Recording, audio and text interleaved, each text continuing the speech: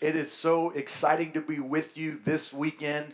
My name is Andy, and my wife Beth and I have been friends of your lead pastors for probably more years than we want to admit. But I am so honored to be able to be speaking to you this weekend. So thank you so much, Pastor Carolyn and Pastor Brian, for allowing me the opportunity to just share some encouragement with you this weekend. Isn't technology incredible? I'm here in our worship center in Dayton, Ohio, and I get to share with you from the States all the way to Stockholm what God is doing in our church. And I pray that this is an encouragement to you this weekend. So whether you're watching from home or you're live with us in our worship center, let's open in a word of prayer. God, I thank you so much. I speak a blessing over Stockholm Community Church, and I thank you that Victory Church gets to partner with them and see them grow and influence in their community and in their surrounding areas. So I thank you for the word that we're about to hear and pray that it would help us to grow closer to you. Please take this information and allow me to add application so that we can see transformation in every area of our life. In Jesus' name, amen. Wow, what a 2020 we've already seen. We're approaching the halfway point of 2020, and I think it's probably pretty fair to say this will go down as a historical year. As we look at what we've walked through, from a pandemic to different issues, we can easily find ourselves in a situation where we say, I don't know what to do. What do you do when you don't know what to do? Well, for me, a lot of times, I try to figure it out. I try to put together some sort of plan. I Google something, or I just say, hey, I'm smart enough to try to work this thing out. But I've noticed this, that any decision that does not begin and end with God always results in disappointment. Let me say it again. I'm a note taker, so if you're taking notes while you're watching, you might want to write that down, and you can circle back to it later this week as you recap. Any decision that does not begin and end with God often ends with disappointment. So you can try to figure it out, but what happens is we often end up disappointed, and we walk away frustrated, and we are tempted just to quit, just to throw in the towel and say, it's not worth it. So what do you do when there's nothing you can do? Well, what if we are to invite God into our frustration? That by faith, in fact, Hebrews tells us that faith is the one thing that pleases God. And so what if by faith we said, I don't know what to do, God. I invite you into this situation. So what I want to do this weekend as you're watching with us is I want to communicate to you one of my favorite passages in Scripture for one of my favorite books in Scripture, the book of James. Now, James was the brother of Jesus. And here's some interesting things about James. Not only was he the brother of Jesus, but he did not come to a life-believing relationship with Jesus until after an incredible thing happened. What was that incredible thing? The resurrection of Jesus. I mean, what would it take for you to believe that your brother was indeed the Savior of the world? So James comes to this life-changing relationship with Jesus, and in James chapter 1, we begin the reading, and this is so incredible. James 1:1 says this, James, a servant of God and of the Lord Jesus Christ. Now, I know it's just the first verse, but don't miss the significance of that. He identifies Jesus as the servant of God and as Lord. That's huge. I'm sure they grew up with some sibling rivalry, and I'm sure they were compared. And James now acknowledges, my brother, he is the Messiah. And he starts off by acknowledging that. In verse number 2, we find one of the most challenging but rewarding scriptures in all of the Bible. James chapter 1, verse 2. He says, consider it pure joy, my brothers and sisters, whenever you face trials of many kinds. Whether right now you're battling to be the best parent you can be, maybe you're walking through some marital issues, or maybe you just feel like you're spiritually kind of stagnant.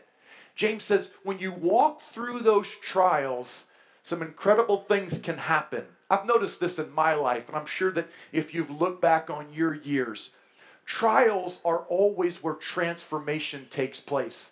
You see, trials, what they do is they test our confidence, but they also increase our capacity to trust God. So James says, consider it pure joy, my brothers and sisters, whenever you face trials of many kinds, because you know that the testing of your faith, verse 3, the testing of your faith, it produces perseverance.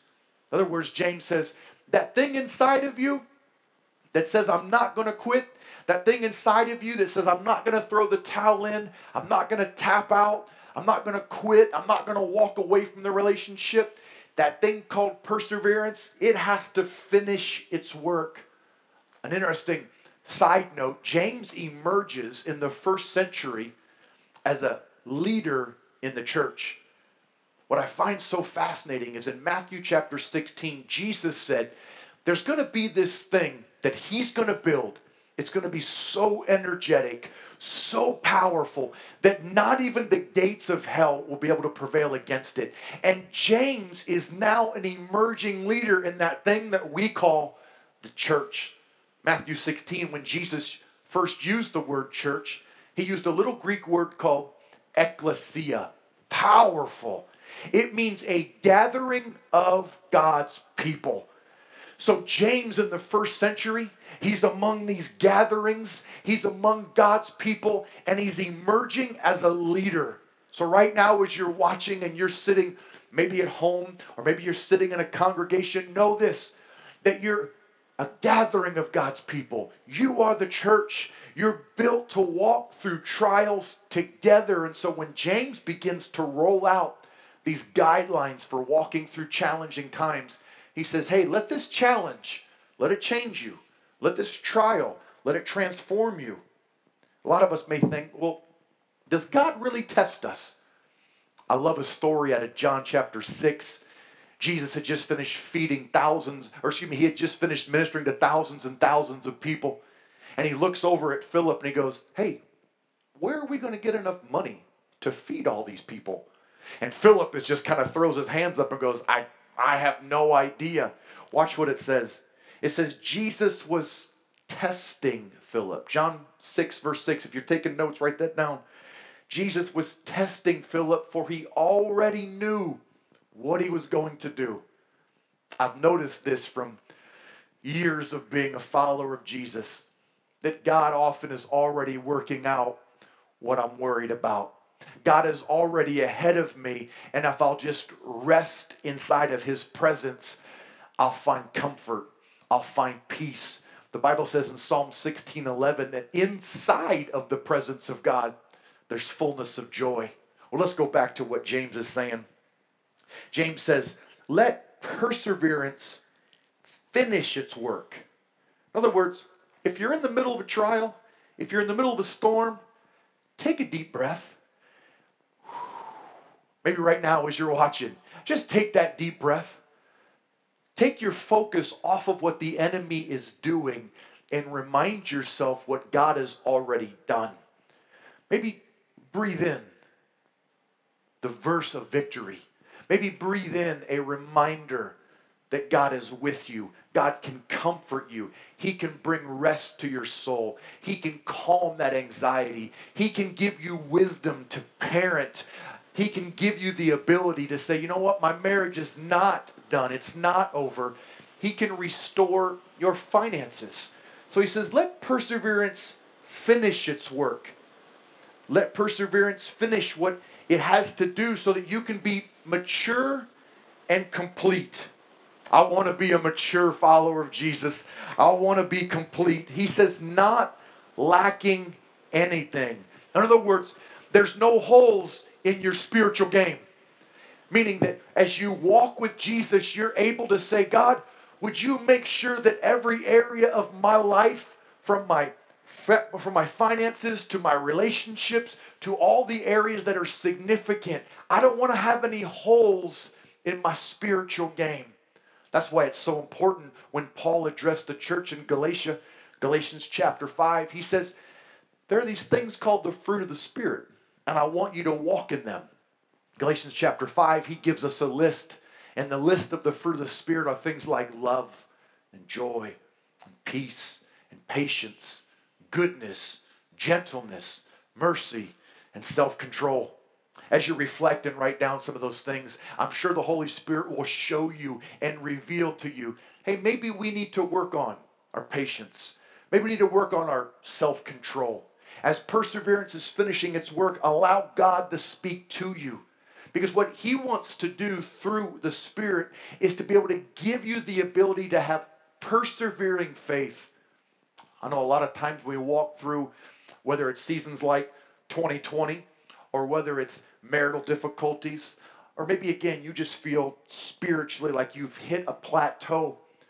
God is wanting you to have what I call a persevering faith. When James says, let perseverance finish its work, what I want to encourage you is have a persevering faith. Let that be your focus. Too often as followers of Christ, we want our focus to be on perfect behavior, not a persevering faith. Perfect behavior would be incredible, but that's not in our DNA. We're flawed. Not that we give license to sin or not that we just throw grace on something, but we all are human. We all mess up. We all miss the mark. And so instead of trying to have a goal of perfect behavior, what if we said, God, help me with my persevering faith?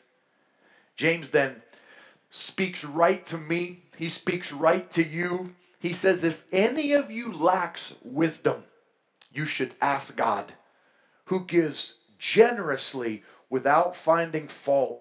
Oh, James 1:5 is one incredible, it's a game changer verse.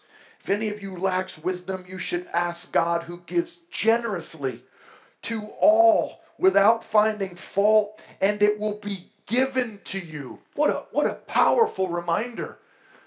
Maybe you rolled into church this morning and you're just struggling. God, I need the strength. I need the wisdom to know what to do in this business situation. God, I need the wisdom to know what to do and how to have discernment with my children. God, I need the wisdom to know what to do to give this person advice or to pray through this opportunity. James says God has that wisdom just ready and waiting for you.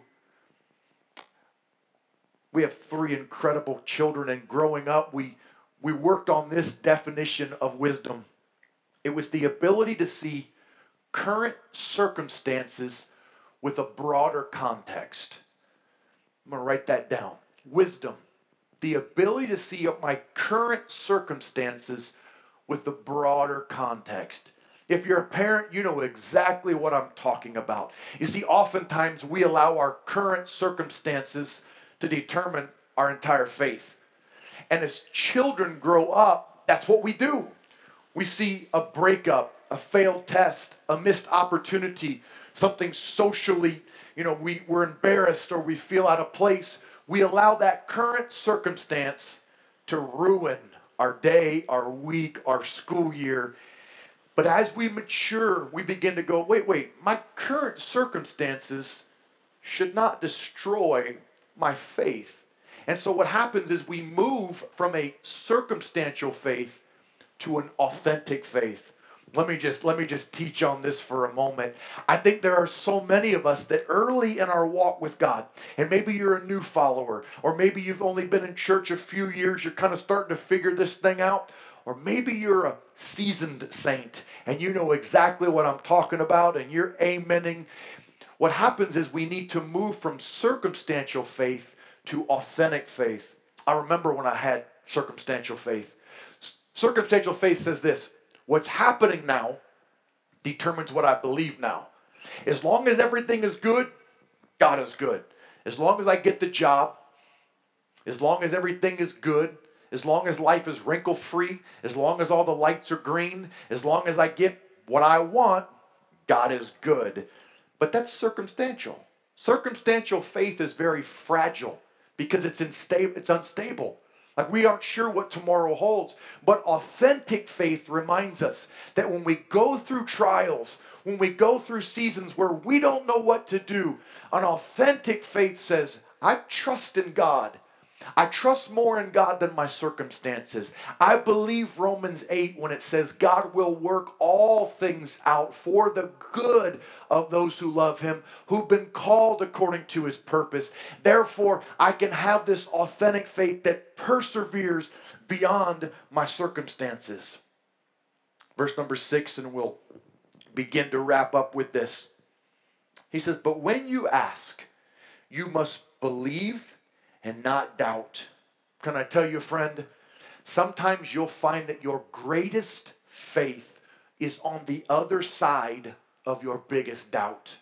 You will find that your ability to trust God is on the other side of your current trial.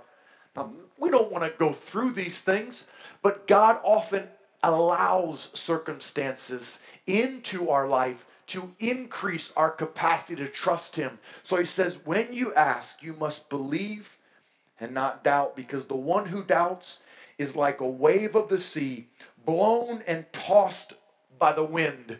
I love that reference. I wonder if James had a mental picture of a story that was being retold by one of the early followers named Peter. Many of you are aware that Peter was one of the first disciples. And when James says, blown and tossed by the wind, I wonder if Peter was in the audience. You see, Peter's the one that had the faith to get out of the boat and walk on the water for a minute. But when he saw the waves, when he saw the wind, he began to doubt. And Jesus rescued him. What an incredible picture for us right now. Maybe right now you're overwhelmed with worry. Maybe right now the circumstances of life have just brought you to your knees. You can say, God, I need you right now. I believe. I'm not going to doubt. I trust you. As I mentioned a little bit ago, I'm standing in our worship center here in Dayton, Ohio. And I remember over 10 years ago, when my wife Beth and I, when we first walked in these doors, there were 22 people at our very first service. And I remember some of our biggest encouragers were Pastor Carolyn and Pastor Brian. And they would send us texts and they would say, I'm praying for you. They would encourage us. They've been to visit us several times and they've sat here and they've been our biggest fans. And when they decided to launch Stockholm Community Church, I said, God, let Beth and I be a source of encouragement for them. Let us be their biggest fans. And I'm so excited to hear all the incredible things that are coming out of Stockholm Community Church. That you are doing amazing things. That God is allowing you to have influence in your community. To lead people to Jesus. And so when James reminds us, don't doubt. Have faith. You're going to need the wisdom. You're going to need to tap into that supernatural source. That spirit that will draw you closer to God. So let me do this as we land this message this weekend. Let me ask you this. Why don't you take a moment and why don't you view your current circumstance that's causing you to be overwhelmed? The thing that you've been trying to figure out. What is it? Is it a family situation? That right now there's just a bunch of tension and you don't know how to deal with it? Is there something in your family right now that you would say, God, I need your wisdom.